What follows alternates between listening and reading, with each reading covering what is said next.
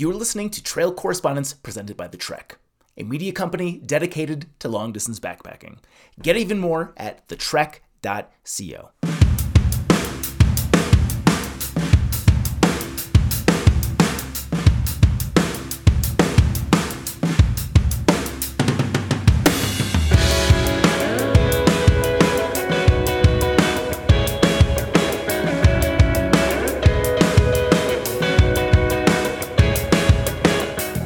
Hello and welcome back to Trail Correspondence. I am your host Moron, and this is episode 11, which is all about the mental game required to attempt a thru hike. You might hear thunder in the background, as it will imminently be raining soon.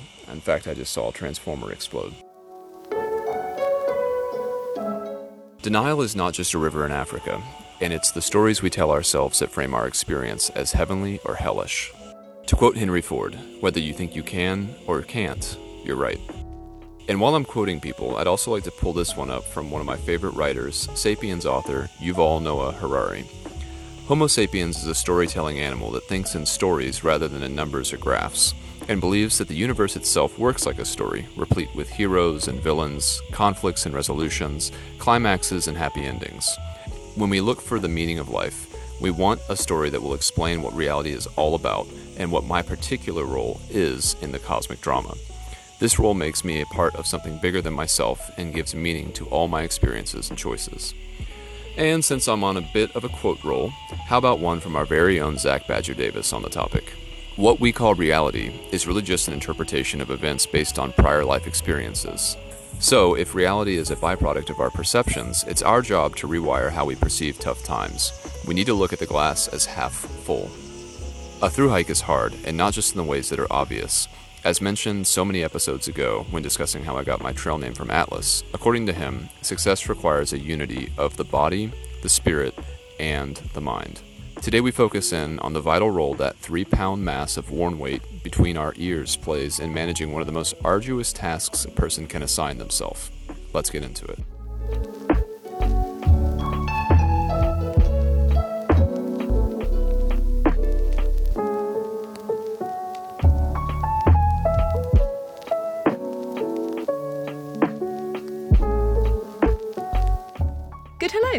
Second pudding here, reporting in, actually not from trail. I'm currently in Denver, Colorado, taking a few days to just recoup and relax after hitting the northern terminus of the PCT about a week ago. I made it to Canada. Who'd have thought? Today we are going to talk a little bit about the mental game and that side of hiking a long trail. I went into the PCT fully expecting for the mental challenge of it to be as much of a challenge as the physical. And physically I was doing okay, and for the most of the trail I was mentally doing okay too. I didn't feel anything but positivity towards the trail for the first couple of months. I think it was the excitement and the adrenaline of finally starting after so much anticipation and being in the incredible desert, and especially once I met my trail family that I then spent the rest of my hike with, and in the lead up to Kennedy Meadows, such a huge milestone. It all kept me and everyone around me super motivated. We were just having a blast every single day. It was wonderful. It was properly magic. And also the amount of miles I still had yet to hike, like over 2,000, meant I couldn't even really comprehend how far that was. I wasn't thinking about the big picture, so it kept my brain in check for sure. But I did definitely start to experience a switch. I think when in Oregon, maybe like a week or two into Oregon, maybe a week into Oregon. And a lot of others around me went through the same thing, and we talked about it a lot and likened it to our own version of the NorCal blues. Because we'd skipped the Sierra, we were a lot further north than Northern California. But time-wise, we'd been on trail for a couple of months, and the monotony had definitely begun to set in. It was tricky, but it wasn't too bad. And me and my family kept spirits really high by planning lots of off-trail excursions and adventures. So many. We threw a big 4th of July party in Bend, my first ever 4th of July. That was incredible. And we took a trip to Seattle to see Taylor Swift in concert. Magical. We had birthday plans for me at Timberline Lodge. Many people had visits from their loved ones who had people nearby or people in the States. The list went on. It helped to have smaller goals for us to strive towards and to keep us on track. But however, I really, really struggled to want to stay on trail during the last month. Leaving town was awful. I always cried and felt like the next stretch was completely unmanageable, which I knew wasn't true, and it was irrational, as I'd successfully left town and completed sections of trail for the past 3 or 4 months, however long at that point, but it just seemed impossible. My brain was telling me that I couldn't do it. The worst example of this was leaving Leavenworth or Stevens Pass, so right at the end of the trail, like so close to the end.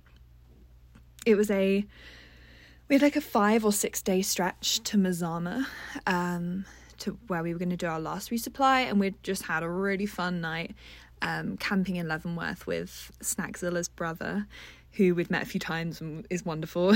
And we got back on trail at Stevens Pass, and there was news of the wildfires that started to spring up in Washington. And it seemed like all the signs were telling me not to hike. I didn't want to hike. There was fires. It was the perfect excuse. It was really hot. My bag was heavy. But I was just over a week from Canada, and I was seriously considering quitting the trail. Or not quitting, but skipping that section. The 3 days from Mazama to the border and back to Harts Pass seemed totally doable. But the 5 or 6 that I had to do first just seemed like I was hitting a brick wall. Like, it was impossible. But I was dragged back on trail by the rest of the gang. Me and Snackzilla really were both dragged. And we hiked in a train for a few miles, which always cheered me up. And then Nacho in particular, who I met in the desert and we hiked together ever since, is a particularly positive and supportive person. And he and Wheels and Snackzilla, the whole gang, were all incredible, as always. We got through it together, even though the weather was absolutely horrendous for that stretch and we were quite miserable, but we did it. But it had been leading up to that. I mean, as we got closer to Canada, especially when we were counting down the weeks rather than the months, 300 miles actually meant something to me, or 120 miles it was from Stevens Pass to Rainy Pass. And I know that's a lot of miles, 120. I know what that feels like now. I know how that feels in my body. I know how heavy my bag's going to be for 120 miles of hiking. But yeah, it was a 5-day stretch when I'd already done so many 5-day stretches and I'd been fine, but that one in particular felt impossible. I was ready to quit right there. But Nacho did say to me, we had a chat once where we were talking about tough moments and how we dealt with them, and he said that he reminds himself that in a month's time, he'll wish that he was back on trail. And as much as he might not want to be on it in that moment, he will wish he'll be back. And so I thought about that a lot. That was a good resource to have, was just that little mental check. Another really good resource that I found really helpful was knowing someone who had hiked but that wasn't on trail that year, someone at home, because we're in such a bubble when on the trail and you're seeing the same few people and it's an echo chamber. We'd feed off each other's low morale. I was told to can it a few times, lovingly of course, but a phone call home always helped remind me that like this is what I really wanted. Other people had done it successfully that I know and loved, and that I really was close to the end. And so that was really, really helpful. In terms of those around me, it was definitely a real big mixed bag. Some people were really mentally resilient the whole way through, and then some people definitely had up and downs. In my trail family in particular, I think the last month we all knew that we were all headed off in different directions after getting to Canada. 2 of us, me included, are heading home. We're not going back and doing the Sierras, whilst 2 were headed back to do the Sierras, albeit in different directions, so they're splitting up too. So this made for some really tricky moments when those who were carrying on were struggling with doubt that they were doing the right thing and jealousy of us being done, and hitting to Canada was such a tangible goal and really did feel like the end in a lot of ways, but they then had to turn around and carry on. So a lot of tears were shed, which is totally okay, and we talked a lot about our motivations and our reasonings, and everyone's hike will be different, but mentally it's hard not to compare yourself to others around you and wonder if you're doing the right thing. I mean, I'm here in Denver now in my friend's apartment, and I'm super jealous of the texts and videos and photos I'm getting from my friends that are packing up their bear cans and getting ready to head to the Sierra. But I mean, I couldn't have done this hike alone. I spent 2 days alone in the desert, and I hated it. And if it weren't for meeting the right people when I did, I really honestly believe that I wouldn't have made it all the way to Canada. So anyway, to stop waffling on, to round up, the mental side of this hike has been really where I have struggled the most, which I did expect. But I didn't quit. And I'm really proud of myself for being resilient and working through the really hard moments, because it was definitely 100% worth it. Anyway, thanks for listening, and this is Second Pudding, signing off.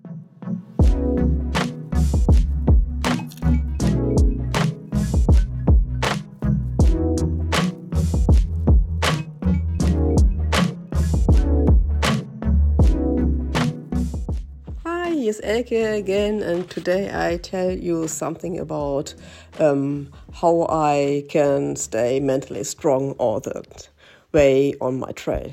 So I must say, in the first 3 months, everything was fine. And sometimes my best friend, when she asked me, don't you get homesick sometimes, or don't you miss your family? And I said, no, why? Because everything is fine, and I can call them when I want. I can see them on FaceTime, and everything is okay. And I don't miss my home. I don't miss my family. Everything it's okay. So that was the first 3 months, I think. And then after I reached Harper's Ferry, there was it's really hard to say, but it was hard for me to find back to go on trail to do the other half. So yes, and I think there was a point when it got a little more difficult to stay on trail. And now it's the 5th month, and it's really hard for me to push myself every morning to get up out of the tent and say, oh, you have to go. And then I said to me, oh, you have to have four weeks, and you can do the last 4 weeks. It's no problem. But it's really hard because it's the trail, because it's much harder than all the months before. The mountains are more difficult, and yes, and when I go in the woods, it's so wet and muddy, and on the right and left side there are also only bushes and trees, and I think I have the feeling everything is so dark, and it depressed me sometimes that I have to hike on a trail that it's so dark, and I can't see the sun. Yes, and it's hard to me not to say I break everything up and I go home. And then I have to talk with my family, with my husband, to get that I can stay, that I will be more stay on the trail, and then I ask other hikers how they do it, or how they feel on the trail, and if they still enjoy the trail, or if they want to go home. And when I talk with them, everything seems all right, and they say also that that it's also hard for them, and it's really difficult, and they are happy when they reach the end. And then I think, okay, I'm not alone with my feelings. And when I reach a hostel and the sun is shining in the daytime, I can relax and I can have tea and I can have something like I have a coffee and I sit around with the others. Everything is okay. And then I go back on the trail and all the bad feelings coming back. So yes, I'm not sure. I'm not sure if I really reach the end. And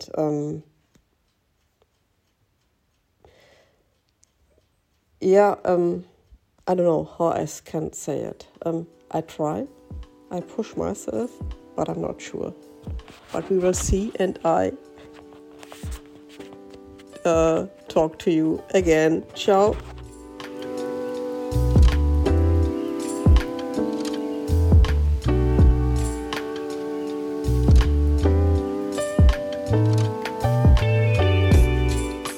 Hello everyone, this is Radio checking in today from central Indiana, where I used to live before taking my hike on the Appalachian Trail.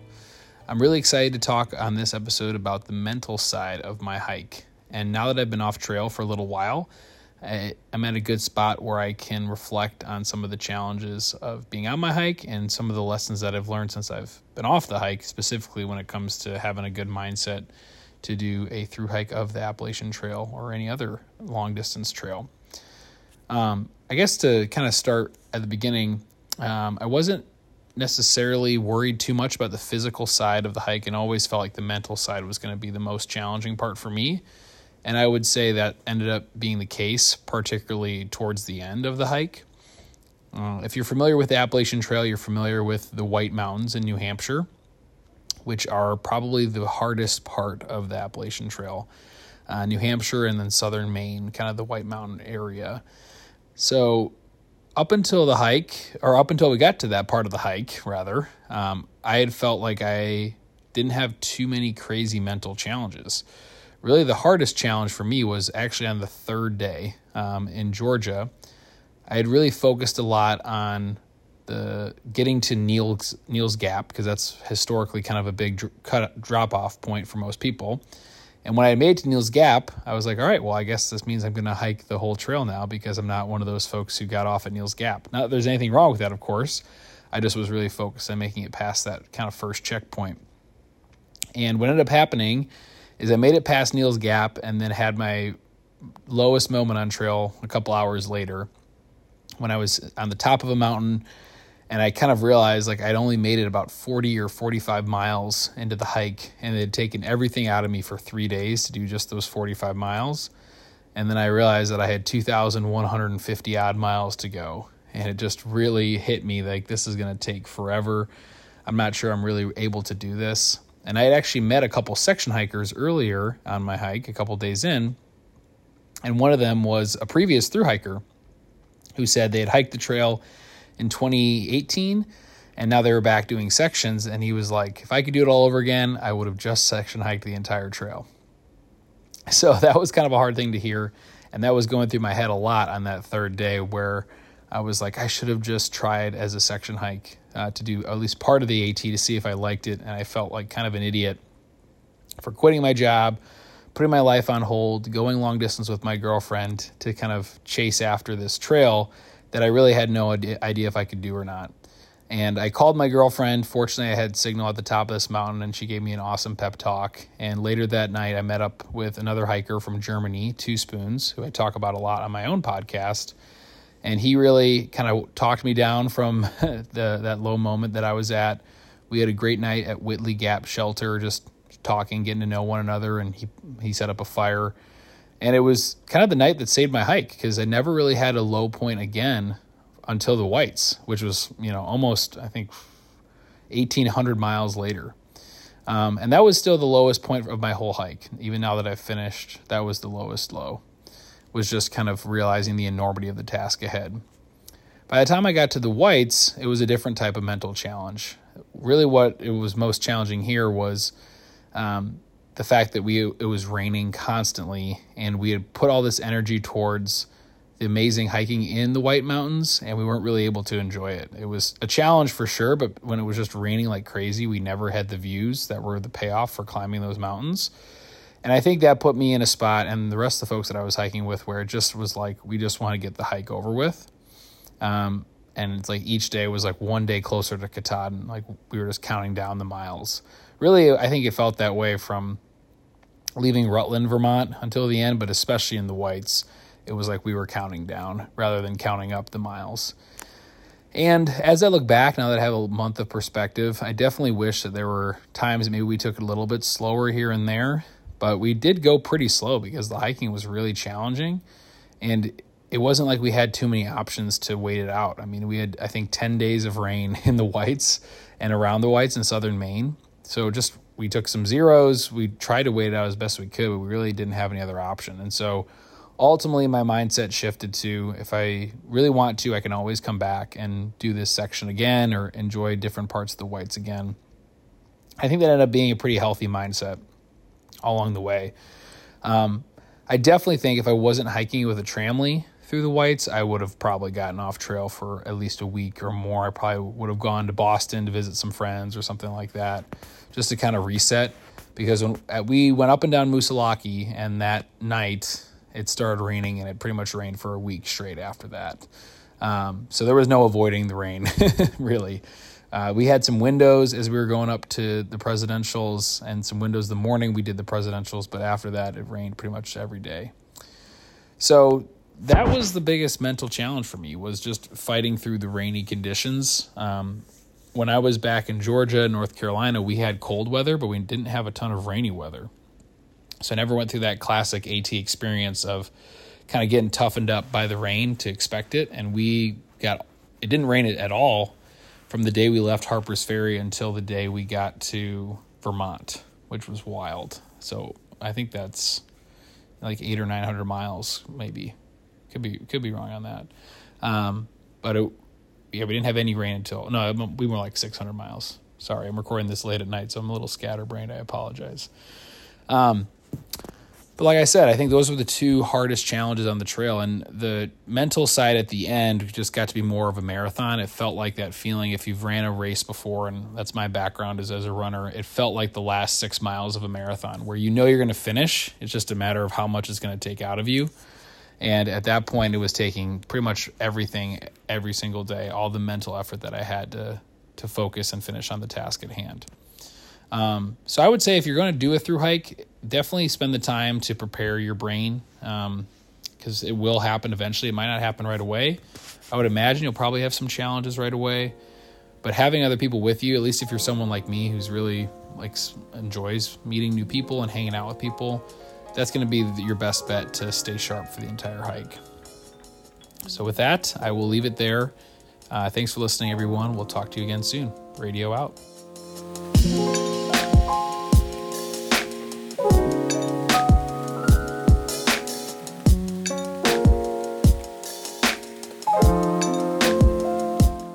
So this is Mary, and this is assignment 11, the mental game. And through hiking is definitely a mental game. When it comes to anything relating to trail, especially staying on or even just waiting. I'm going into my third week of being injured, and I probably have to wait another week. So that'll make it probably a little over 3 months of having been off trail total as compared to being on trail. There are people who I met in the beginning who have done every mile, including going through the Sierras, and they're already where I'm at here at home in Snoqualmie. And it's rough just thinking about that and knowing that I still want to continue. And so I'm not going to do a through hike. I mean, obviously, I'm not even going to probably be able to do half the hike, but we'll see. I'm going to see as far as I can go. But yeah, it sucks. And I've known people to do funny things. Like there was a gal who was hiking it last year who was hiking it late into September, October. And so you can't ever rule anything out. I still have plenty of time, but not really. But we'll see. So the mental challenge for me has been in these last 3 weeks of just kind of not feeling sorry for myself. There's plenty of things to keep me occupied and busy because I sew. There's plenty of things for me to sew, but I'll start a project and then not want to finish it. Just because I just kind of, start zoning out and I'm not interested. But I have people who I've hiked with that are off trail, and I talk to them, and there are other mycog makers who I talk to. So yeah, the only thing that's just hard right now is just not being too hard on myself. I know there are a lot of people who think I should probably just get off trail. I can't through hike. And I know I've met people who are just like, if you can't through hike the trail, and if you know you can't through hike the trail, you shouldn't even bother. And I can't afford to think like that. When you have a very depressive personality, you can't afford to think like that. You can't afford to let thoughts like that get to you. You have to just kind of just try the best you can to just tune that out. You do you, and you focus on yourself. Don't worry about what anybody else says or does. Just focus on you. And for me right now, I don't want to be off trail. I want to go back, so I just need to focus on that and then worry about things when they come up. And I'm sorry, I don't have more to say about anything else. So, yeah.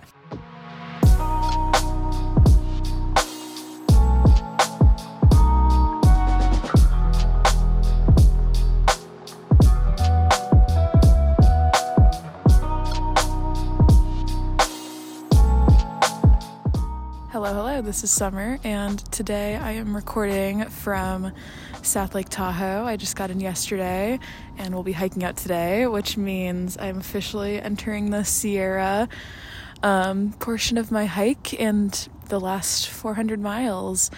So today we're talking about the mental game, and I'm going to answer a few questions. So the first question I'm going to talk about is, what resources have I been using to stay mentally strong? And honestly, I haven't really been using any. I don't know. It's kind of hard. I probably should have been using more because as I'll talk about in a minute, I've had a really fucking tough time mentally this past month of my hike. But yeah, I mean, I guess whenever I'm in town and stuff, I call my mom, who I love dearly, and that always helps. And then honestly, a lot of the time, for me, when I just got really down mentally, distractions were very important. So I listened to many, many audiobooks and many podcasts and just kind of used it as an escape, which you don't love that, I wish I could say that I've just been totally present and one with nature, but honestly, hiking gets boring sometimes, and you're just walking through the forest all day for 30 to 40 miles. It just gets really boring, and some days I just did not want to be doing it, and those are the days when having a distraction really helped. So I don't know if that necessarily kept me mentally strong, but I think it kept me mentally sane. Okay, and then second question, have I had any difficulties I'd be willing to share? Yeah, absolutely. The whole past month, basically, Oregon and all of Northern California, mostly Oregon. Oregon was really hard mentally. I just pretty much had a thought at least once a day, every day, of I don't want to be doing this anymore, but I'm going to do it anyway, because I know if I quit now, I will be so disappointed in myself, and I know I'll the second I get home I'll regret it. So it was kind of a mind over matter, suck it up and do it anyway. And it's definitely gotten better. Honestly, NorCal was a lot better, just having kind of a change of pace and having some big climbs and more scenery and more mountains again was really nice. And I ran into some other hikers I knew from the desert I hiked with them for a couple days, which was really nice. And I think now entering the Sierra, I'm super stoked. But yeah, it got really tough, and there were many days where I did not want to hike anymore, and all I wanted was just be home. But I also know that I came out here to hike the whole trail, and I knew I could do it physically. I knew I could see it through. So yeah, I didn't really give myself the option to quit. And then how have those around me been doing? That's kind of part of it.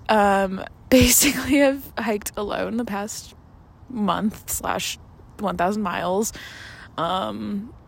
that was really tough. I obviously would like see people, and I'd pass people, and I would see people when I'd go into like the little, you know, towns and stuff, but it's hard, you know, night after night, camping alone and never really having conversations with people.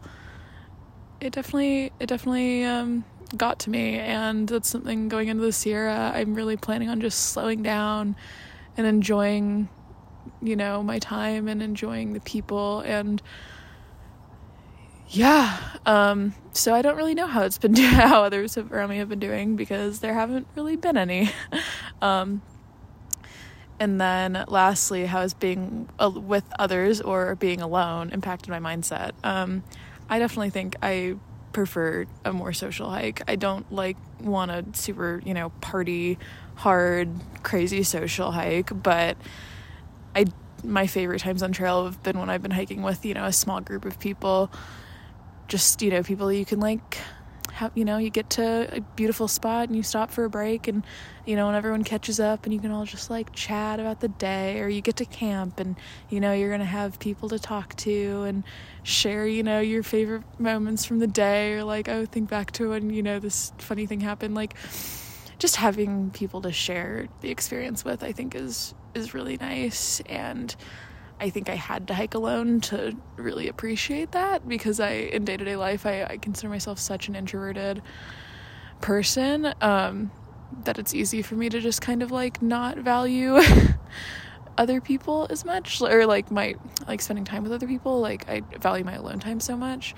But I think being out here, I mean, you have so much alone time. That is so easy to come by. It's having this shared, you know, time with other people in such a beautiful place, doing such an awesome thing, that is really special. And I think that's something that I've realized going forward. If I were to do any other hikes, I want to make more of an effort to be with people and, you know, prioritize that, you know, even if it means maybe I don't get to do exactly what I want mileage wise that day or whatever. I think it's important to prioritize the people sometimes, you know. But I think that was a lesson I had to learn, and yeah, going forward, something I'll take away. But yeah, it was just a little bit about the mental game. And yeah, until next time, this is Summer signing out.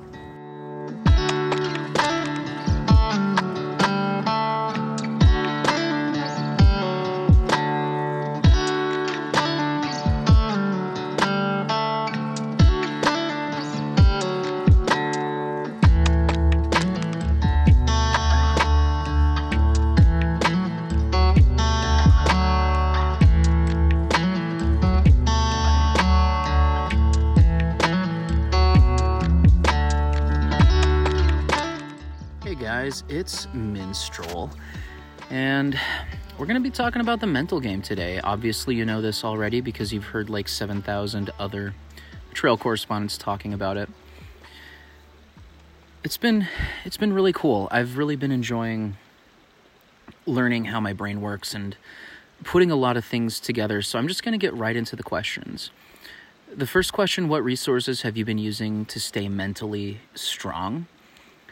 I do a lot of things where I'm kind of a hedonist. I just want to experience everything that I can and just take big bites and big gulps of everything. So if I'm struggling or just need to come back to it somehow, I don't even consciously do this anymore. It's just kind of habit at this point.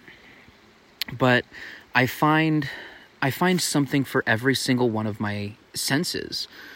I want to see something and smell something and touch something and listen to something and taste something. So yeah, taste if you can do that. Washington is really easy to do that. There's so many berries and there's forageable mushrooms and so many cool things out here. But you know, in the desert, sometimes it's just bringing awareness to the dust and the sweat that's on your lips. Or maybe in Northern California, it's something similar. You know, each forest or each area that you hike through has a different visual texture, a different tactile texture, a different taste to it, that it does get into your mouth and your nose. There's also something else I do that's also kind of just something I do unintentionally, that's just really honestly a product of just fighting through trauma when I had no access to therapy. But if I'm even just a little bit happy, I just say aloud, I'm happy. Or if I'm really enjoying something, I'll laugh. Even if there's nothing funny, it's just, I've learned to just kind of overflow with, I guess, enthusiasm or happiness or something. And those things really help keep me on, even on the hard days. Like, we all have them, and it's gonna happen. But you gotta spring back. You can't break to it. You gotta bend. And that's, flexibility is strength. I think that we're all kind of a product of all the things that we've done. We're not one single entity. And through all of the hobbies and activities, the weird things I've done, whether it's opera training or fire dancing and fire eating and fencing, and I don't know, what else have I done? Triathlons. You kind of just, each piece has kind of taught me different functions of how I can push my body, how I can push my mind, how I can use leverage or some subtle hold in my body to get what I need. And that really, being able to sink into that really helps. The biggest difficulty I had, so have you had any difficulties you'd be willing to share? The biggest difficulty I had was when I had to get my dog resituated because my dog sitter fell through. I had to fly from Tehachapi, Southern California, up to Seattle, get my dog in my car, and drive down to Tucson, Arizona, my hometown. It was an expensive, exhausting process with so many hiccups and so many problems and so many obstacles on the way. I knew that it would be easy to just not come back. I would regret it for so long until I did make it back. I actually left my gear with a Trail Angel, so I had to come back. And that helped me get back. How are those around you doing? Well, most of the people that I surround myself with are doing really well. We're all really excited to be kind of on the home stretch. We're almost halfway through Washington. It's so exciting. A lot of people, I had one person I had just met, she got off at Ashland because she realized that she just got what she wanted out of the trail, and that was it for her. She was done. She was very happy to be done. I still talk with her. I spoke with her last night. She's ecstatic to be back in her home life with everything that the trail has taught her. There are some people around who are still complaining and are still leery of all the terrain going up and down and all that stuff. I really hate looking on like Far Out and seeing, oh, this area is just full of PUDs, pointless up and downs. It's like, it's hiking. We go up and we go down. Sometimes you get views, sometimes you don't. Sometimes you get smoke, sometimes you don't. Sometimes you get rain, sometimes you don't. That's what you sign up for, brah. That's just, but how we all are is just the spectrum of everyone that's out here. And the final question is, how has being with others or being alone impacted your mindset? I think, and I do not believe that I am unique in this, but I really need a good blend of being solo and being around others. I love being solo because I can just think about anything and everything. Am I thinking about my past? Am I thinking about what I want to do? Am I thinking about the present? Am I thinking about people I met? Am I thinking about my dog? Am I thinking about my partner? Am I thinking about any number of things? Or I could put on music or a podcast and just kind of vibe, but I still need to be around people because we are social creatures, and in the end, we are actually creatures, you know? The big thing, though, is when I'm around people, I really work hard to make sure that I'm around people who are building themselves and others up, because I do not want to be surrounded by negativity. It's too easy to fall into a negative mindset out here. It's too easy to catastrophize and to get, oh, we have another climb.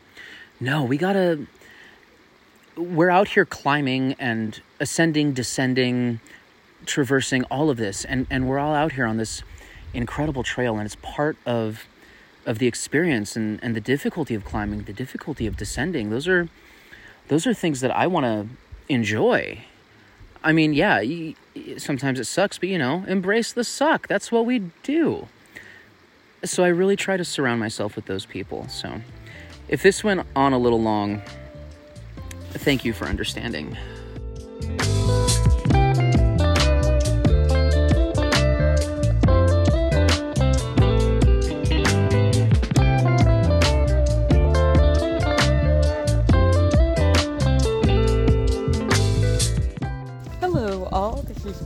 Checking in from about 1.5 miles before Timberline Lodge, and my entire day has been uphill, so I'm huffing and puffing.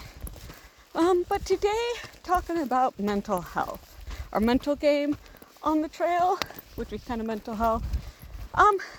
This is kind of one of my biggest pet peeves about the trail. There's so many people going into the trail or on the trail who are always saying, if you get the mental game down, if you get past that, like everything else will fall in place. And the mental game is like the easiest part of the hike for me, which isn't going to be true for everyone. But I obviously have a lot physically going on. And just that for me has been the really, really hard part of the hike, has been figuring out how to meet the needs of my body. And the mental game, like, I don't know, I love being out here. Like, there's extreme highs and extreme lows, but I've never for a moment doubted mentally that I want to be out here. So, going through the questions, what resources have I used to stay mentally strong? Mostly, I just really enjoy being out here. I've worked on being out here for years and years, and this is not my first trail. So even when I'm having really tough days, things just really fucking suck for a bit, I always have in my mind that this is just temporary. And I always try to remember back to those just extreme emotional highs and how unbelievably amazing their hiking can be at times. And I've never mentally just not been interested in being out here. Probably the hardest part of the mental is just sometimes when the hiker legs kick in and you're just walking and the terrain is easy, it can get a little boring. I've had that a few times. But, I just find a new book, find a new podcast, find a new person to talk to, and, that too passes. Any, difficulties I'd be willing to share? Mentally, not really. Physically, I think I've been pretty open about that. How are those around you doing? This is interesting. I've actually met and hung out with several people, some extreme emotional lows, where they just hit rock bottom sometimes it's for 2 minutes. And then they like solve the problem in the moment, and then they realize they just hit an emotional extreme and they go the other way. And for them, it's more of just being there, validating that things get fucking hard at times, and also validating that they get better too. Recently, I was hiking with a hiker who just had a really, really tough section. They're a section hiker, new to hiking, and just got to town, threw in the towel on a bad day, and actually flew all the way home. And through a lot of chatting with them, convinced them, come back out, try one more section, go less miles, take it slow, like take it easy. And we're now finishing that section today. They're happy as can be. And I'm really, really glad that they came back out. And it always sucks to like try something new, have a really bad day, and not always have like the people around you to help you with that. She's gonna be an amazing hiker. She just needed to give herself a little bit of time, and she's doing great. I'm super proud of her being out here. And I'm also like super grateful I got the chance to kind of talk to someone who's figuring out their stuff, and I can't imagine how hard it would be to start a new long trail in the middle when everyone around you has hiker legs, everyone around you is pounding out miles, and it just looks easy. And I mean, it's not. All of us have our own difficulties out here, but it looks easy. And she's physically strong enough to keep up, but her body was just not used to it yet. I mean, all of us started out in the desert with our body, or northern Washington, with our bodies not used to it, and have slowly but surely kind of worked our way into it, or worked our way up to that miles, and she'll get there. She'll be absolutely strong. Really glad she came back out and is giving it a second chance, because she's gonna be awesome. And how like being with others or being alone impacted your mindset. So it's been really hard sometimes being southbound. So I walked into Cascade Locks about a week and a half ago, and I was limping hard. I pushed my hip really hard in northern Washington. I was actually making a fair bit of miles. Northern Washington is just tough terrain, and I didn't take the breaks that my body needed. And I got to Cascade Locks about a week before trail days, and I just literally just couldn't hike. I had to get into town because I ran out of food again. I don't understand how I'm so hungry out here. And so I just had to push a really hard day, get into town, and my hip was rough. I was limping hard. And it was a week before trail days. I actually went down to Portland for a week and hung out, and then came back for trail days, and I walked out of trail days. And it's been hard, like, I can't keep up with most of the southbound hikers. Southbound comes with time pressures that are not quite the same going northbound, and my hip only goes the pace of my hip. And so, while there's been a lot of people on trail, and lately it's been like 40 or 50 northbound hikers a day that I'm passing, and I know a ton of them, and it's super awesome to meet up with people, but it's just kind of a weird juxtaposition of seeing all these awesome people I know, but hiking with no one. And this section, since I walked out of trail days, and lots of other people did too, I've been kind of hiking with a little bit of a bubble, and it has been a lot of fun. 2 nights ago, got to camp like half an hour before dark. First one there, figured I'd camp alone.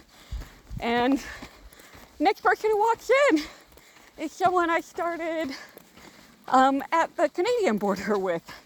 And then next person walks in, and it's someone I knew from the desert, like in the middle.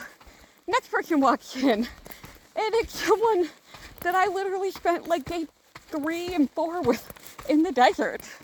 And it was just, and then 2 more hikers walked in I didn't know. But it was just like a really awesome moment of just having a ton of community. And I've been really enjoying that. We're kind of bouncing back and forth with a couple of those people now. When I hit the lodge, I'll probably be there with them. So that sounds fun. But I also really enjoy being out here alone. It's a lot of stress and pressure on me when I am hiking with really cool people I enjoy hiking with. Because I can only go at the pace of my hip. And my hip is making it more and more clear that I am physically reaching the end of my hike. As much as mentally, I would love to just keep hiking. My hip is just reaching a point it can't. I did talk to my doctor last week, talked about the CT scan. Basically, I have 2 points that have not healed. They are what is causing me pain, and it will not improve until I get another pretty major surgery to connect both of those points, or 4 points together with metal plates, which hopefully I'll be able to do this winter, but it's going to be a long healing process. It will probably also mean once I get next summer, I'm not going to be able to do a long hike. So it'll probably be 2 years before I can come back and finish the PCT. But goal is, after that surgery, my hip should be stabilized enough. I should be able to walk like a fairly normal person, and I should be able to pick up speed to what a fairly normal hip can do. So fingers crossed I have some success with that. I feel like really the hardest part of the mental game is just having to accept that I am hiking at the pace of my body and not the pace that I want to be hiking. And I think I've learned a lot from that this year. Pretty happy. Still having a great time out here. Wish I could just do this all the time. But at some point I gotta go back and like work and earn money and stuff so I can pay for stuff like this. So Panther checking out from like a mile and change out of Timberline Lodge. Looking forward to the buffet here soon. Have a good day.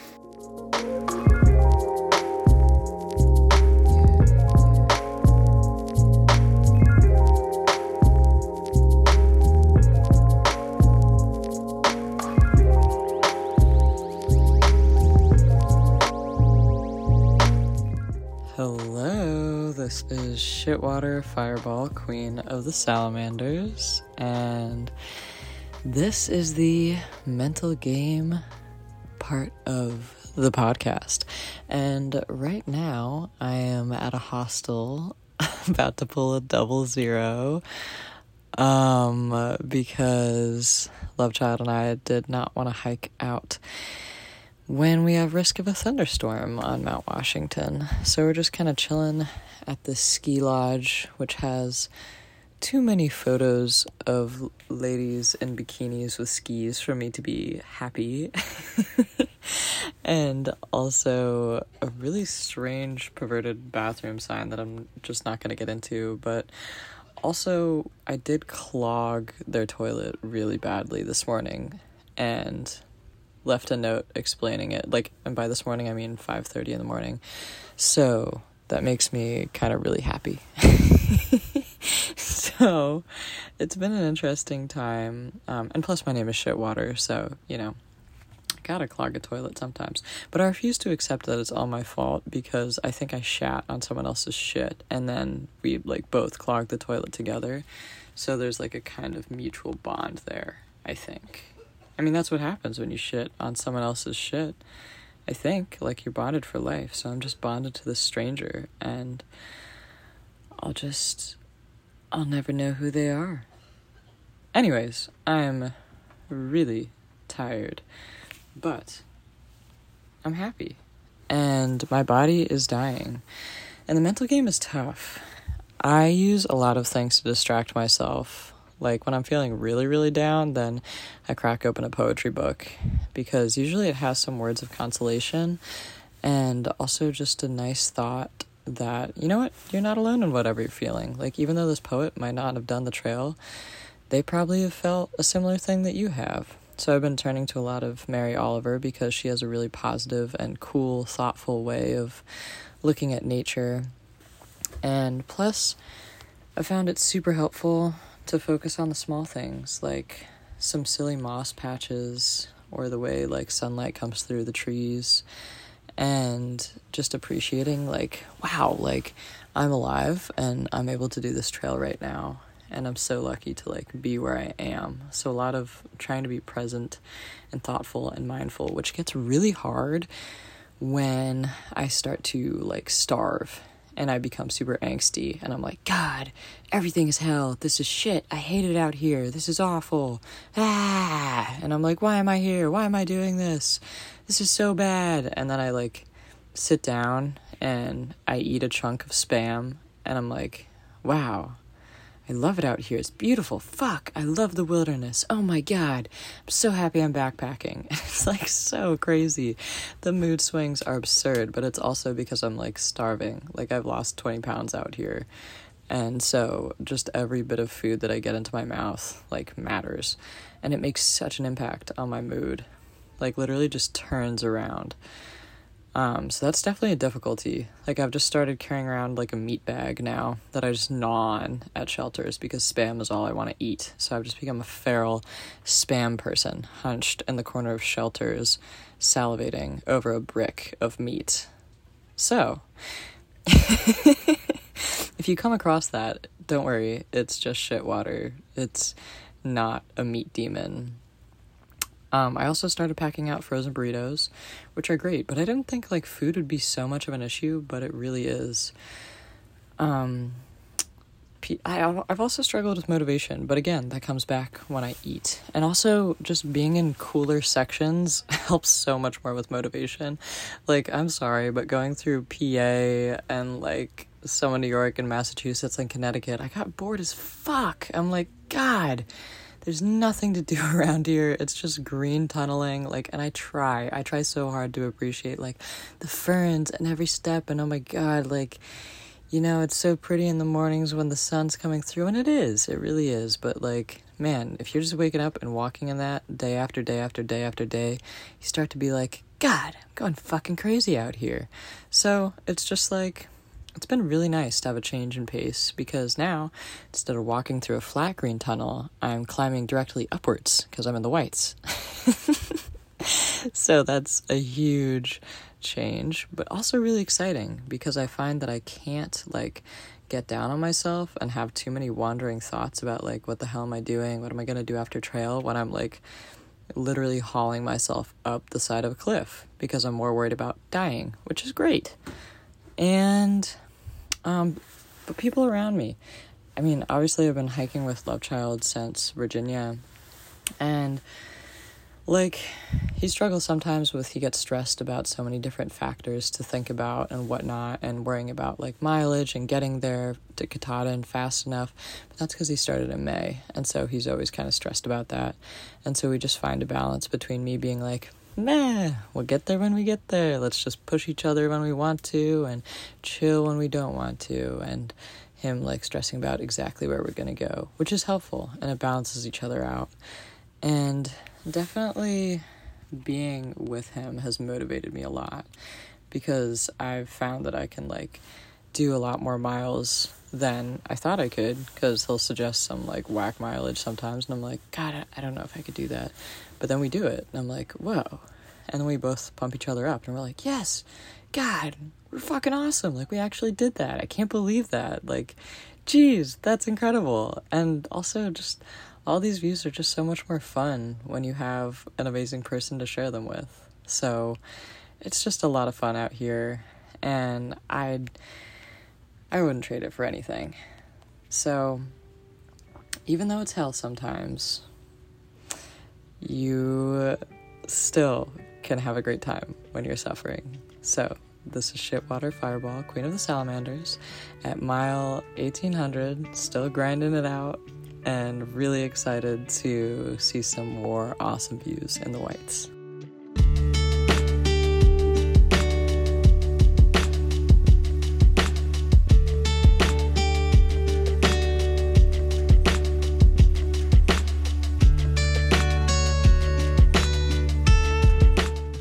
Howdy, this is David Ferrari, trail name Good Soup, huffing and puffing his way up a hill somewhere after the 2,000 mile mark.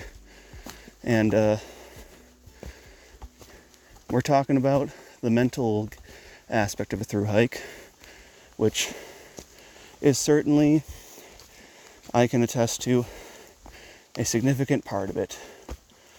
So, at large, you've got to be, I don't even think you necessarily have to be tough.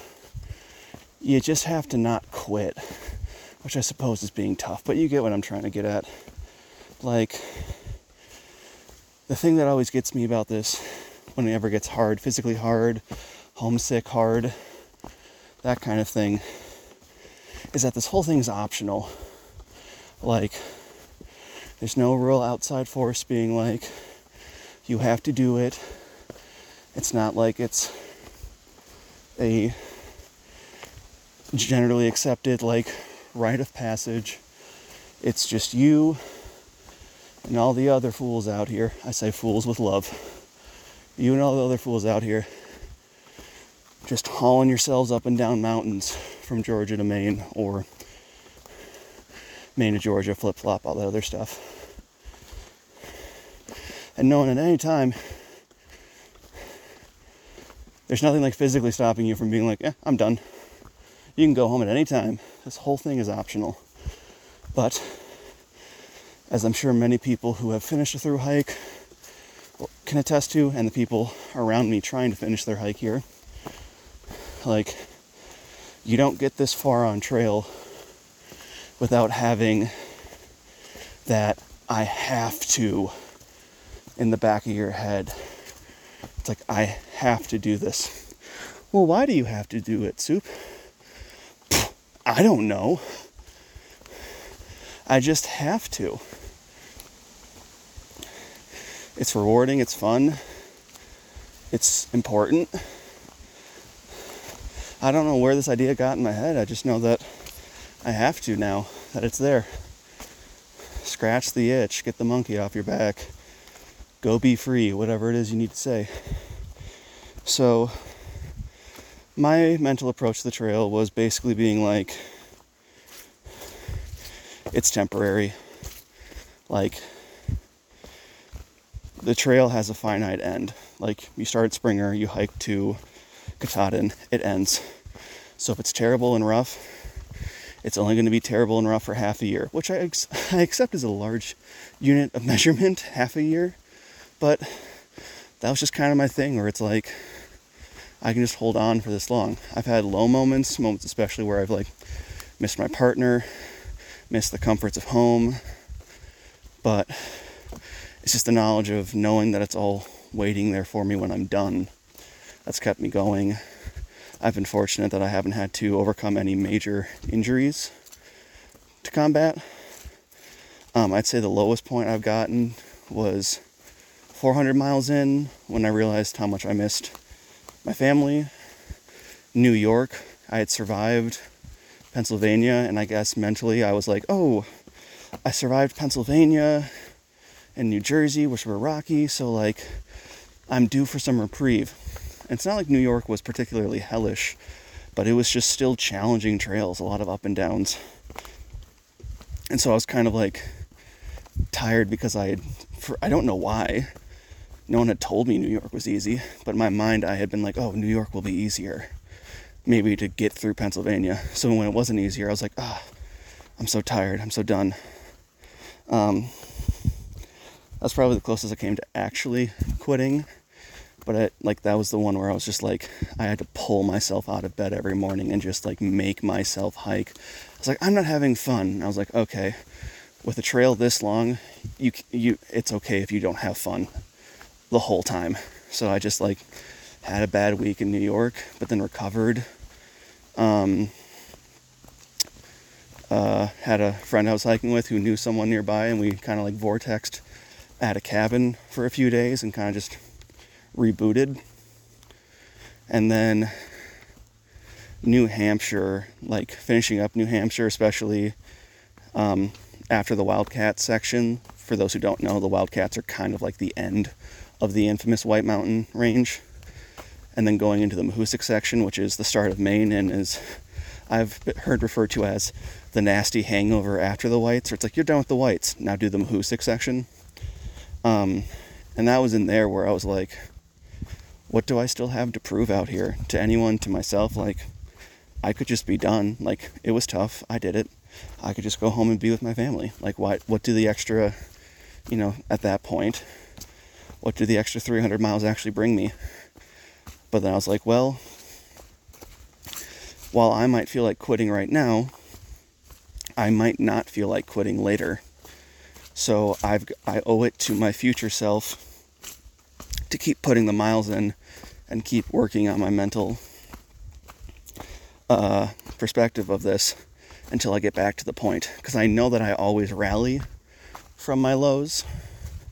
That's something that I've just general life and therapy has taught me, is like, I do always rally back from my low moments. So I'm like, well, right now I can't really do this for myself, but I could do it for someone else, and I could make my future self someone else.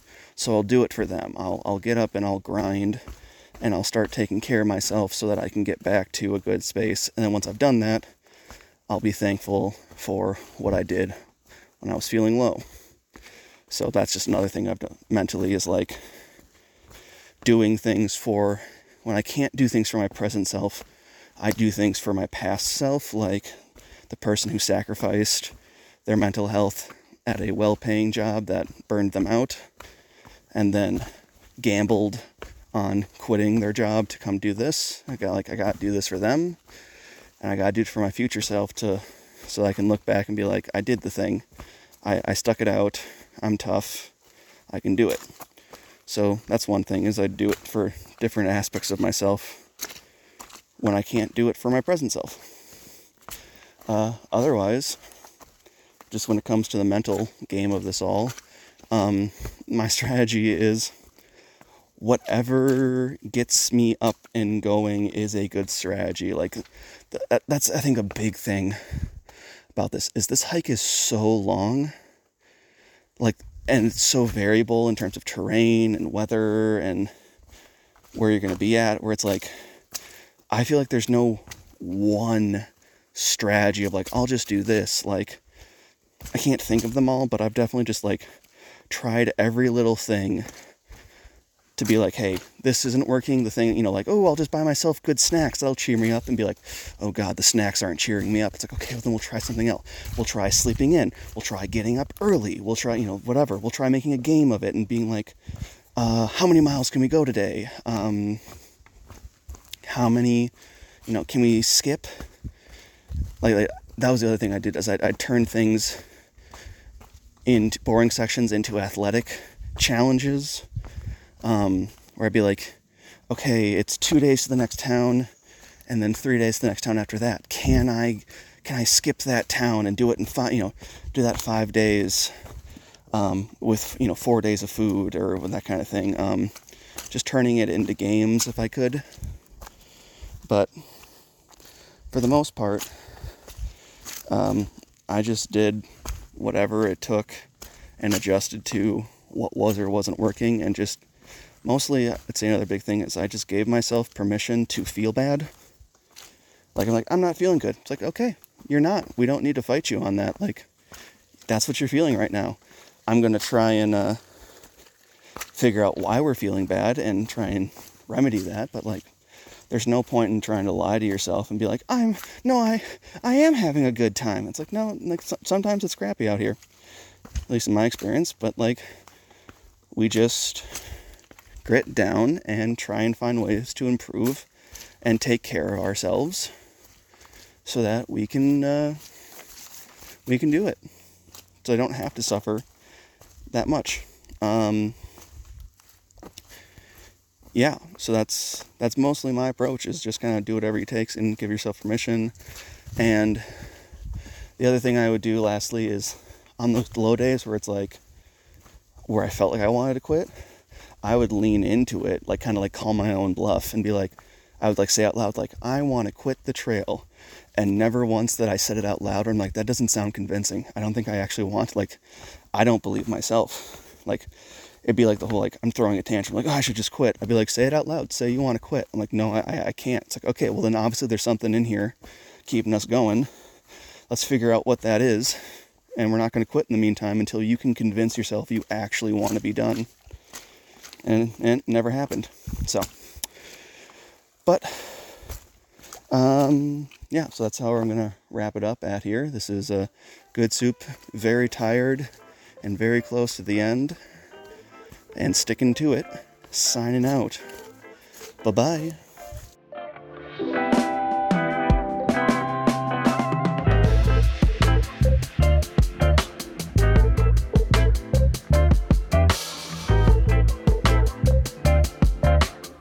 Hey y'all, Witch Doctor here.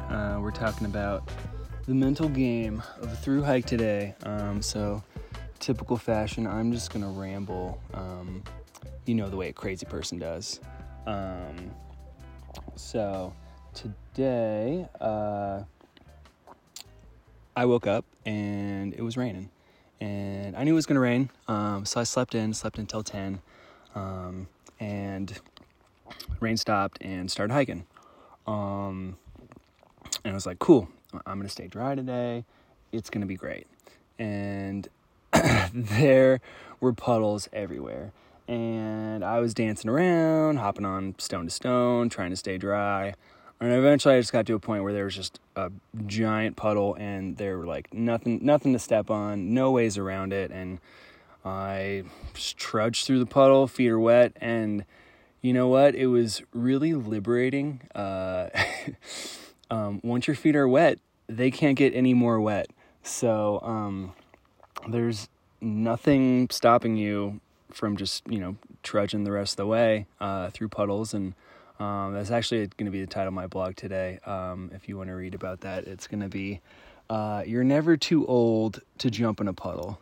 And then the first line after that is going to be, unless you think you're too old, in which case you've already lost. And that is a lot of the mindset out here, is that you can try and stay dry, you can try and have all these comforts, but at the end of the day, what's your ultimate goal? Like, your goal is to get to Katahdin, your goal is to hike the hill that you're hiking today, or or see the views, or what have you. And everything else is just kind of, you know, fluff and stuff that is going to get in the way or distract you from your ultimate goal. And that is kind of the mental mindset I kind of take into this through hike, is, you know, what are the important things?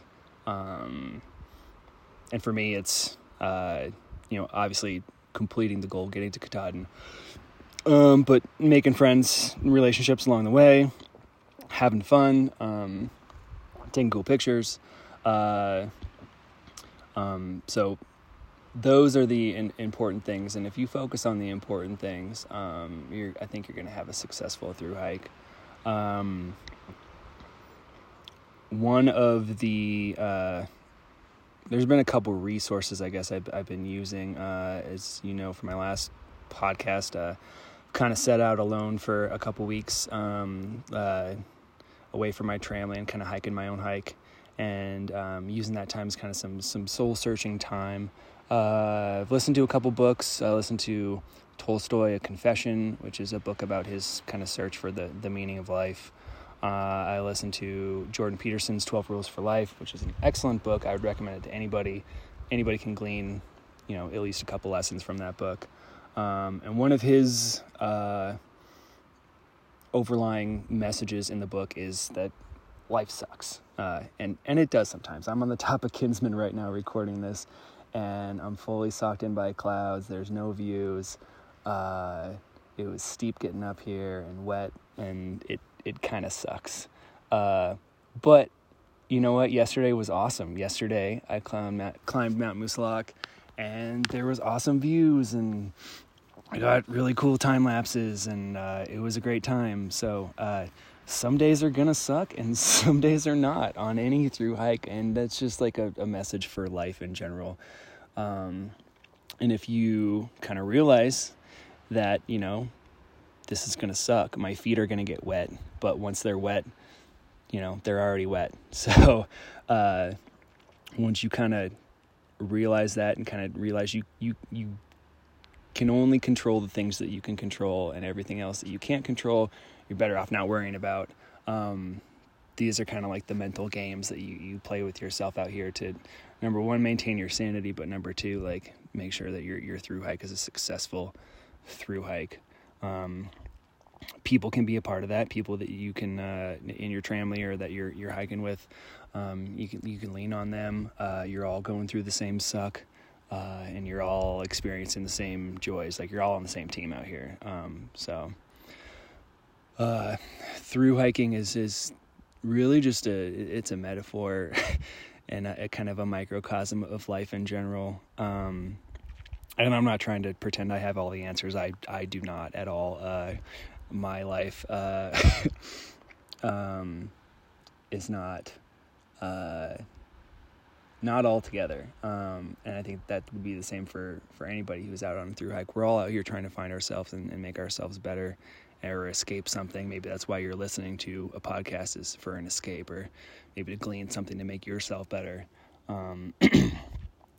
But the fact that you recognize that and you're looking for ways to improve, that's, I think, step one. I run into patients a lot of time who, or even people out here on the trail, or you're in a town and you tell someone, oh, I'm through hiking. I started in Georgia. I'm going to Maine. And they're just like, oh my God, that's crazy. I could never do that. And I was like, well, yeah, not with that attitude. And so much of everything out here is attitude. So if you believe you can do it, and you set a goal, and you try and get out there and do it, and you try and stay positive, then that's kind of half the battle. If you tell yourself you're not going to make it, then you're probably not. So I guess if I leave you guys with anything, it would be it doesn't need to be a through hike, but try and do something that makes you better each day. And whether that's, talking to your family more often, or if you didn't think you could hike or climb 3 flights of stairs, try and do that. And if you can only do 1 set of stairs or 2 set of stairs, try it again in a day or a week or what have you, and maybe you get a little bit further, and maybe you accomplish that goal and you set the next goal a little bit higher. And these are kind of all the things about pushing yourself to be a better person, and maybe set those goals to contribute to, a better life for yourself, or your family, or society, and not just, reaching the next level on Candy Crush or what have you. Sorry if that attacks anybody, but sometimes we need to hear the hard truths. But that is probably the end of my rambling. Thanks for listening. This is Witch Doctor, over and out.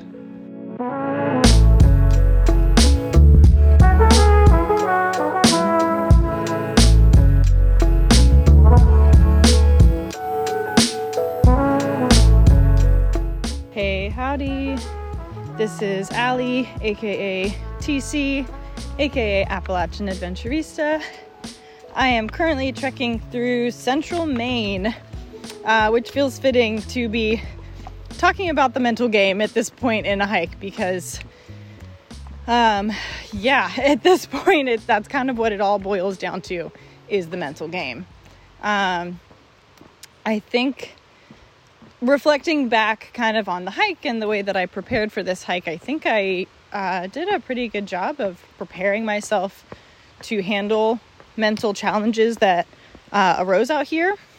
I spent a lot of time before the trail researching and watching for the things that people said were bad, and the things that were common sources of aggravation and upset for other folks who have hiked the trail. And I use that as a way of preparing myself for what I might experience so that I wasn't blindsided by any one thing. And in addition to that, and along with it, I also prepared by writing myself some mantras to reflect on when I was having a hard time. For example, one of those being, my success on this through hike is not determined by reaching Katahdin. And that was really helpful for myself to repeat and remind myself those were things that, I had come up with. They were my own words, and that helped a lot to be able to kind of push through when I was having a hard time and reminding myself of the things that mattered and were important to me. While I've been out here, I do a lot of self-reflection, and that I think helps keep myself in check as to really how I'm doing and where I'm at. I do pretty regular check-ins with myself to make sure that I'm in it and I'm doing well and feeling healthy and confident. And I think that makes a huge difference as I go forward. I don't let things build that are problems and they don't surprise me. I check in regularly enough that I can confront things that are issues as they come up. And that's been really important. I've had 2 times on trail where I really did have bad mental days. In short, one of them was way back in North Carolina. I was close to home. I got to see my family and support system for the first time. And I had to then say goodbye to them for the second time. And as it turns out, saying goodbye subsequent times after actually leaving Springer, each one got worse and each one was harder. And I had to just learn that the hard way. And I had to say goodbye to my support system and walk out into a really crappy weather day. And that was the first time I actually thought of, the first and actually only time I considered leaving the trail. The second time was actually here in Maine. I had a pretty sketchy water crossing that went above my hips and it scared me pretty bad. And I came out of that feeling frustrated that I had let myself slip into a situation that made me feel like that, and I had not voiced how I was feeling because that was on me. And yeah, for the remainder of the day, I could not get rid of my anxiety / adrenaline shakes. And it was just a really bad day. I unfortunately beat myself up a good bit about that, but I have processed it since. The people around me seem to be doing pretty well. I think that it is really telling as to what people have experienced and how they have been raised, really. It's an interesting social experiment to kind of see how people have lived their lives up until this point, to find out how they handle difficulty and adversity and things like that on the trail. So for the most part, everyone is doing well. I mean, I am shocked in a good way to say that my whole family of 6 is all here and has made it the whole way. I don't think that statistically the odds were in our favor, but here we are. Being with others, being in this family, definitely helped my mindset. We've had a couple members in our family mention that they may not have finished had they not been in a family. And while I think that being in a family for myself has been really important, I definitely do value my ability to hike out here alone. And I say that because I did have my month of hiking solo. And I've mentioned it before, and I'll repeat it now, that having that month of being a solo hiker kind of made it possible for me to be a good family member and to exist in a family without it being a codependent relationship with those around me. I feel confident in my own hike, and I'm able to separate when others are having a difficult time from what I am doing, and I'm able to support them without their troubles impacting the joy in my day. So yeah, I think the mental game is really what it all comes down to. I think I'm glad that I did a bunch of preparation beforehand, although that said, you just can't really prepare for what this is until you get out here.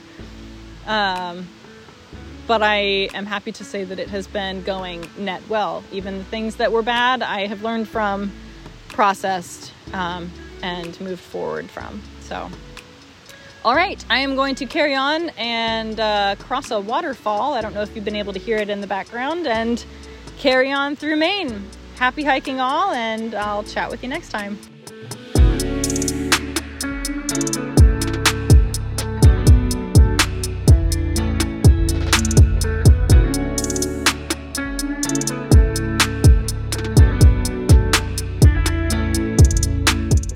That's all for this episode. Join us next time when our correspondents will discuss the lessons they've learned while on trail.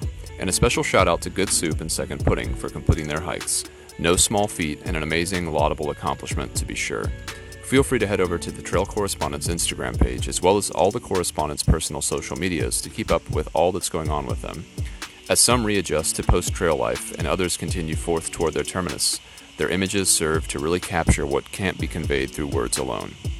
Until then, I am your host, Moron. Until next time. Happy trails, y'all.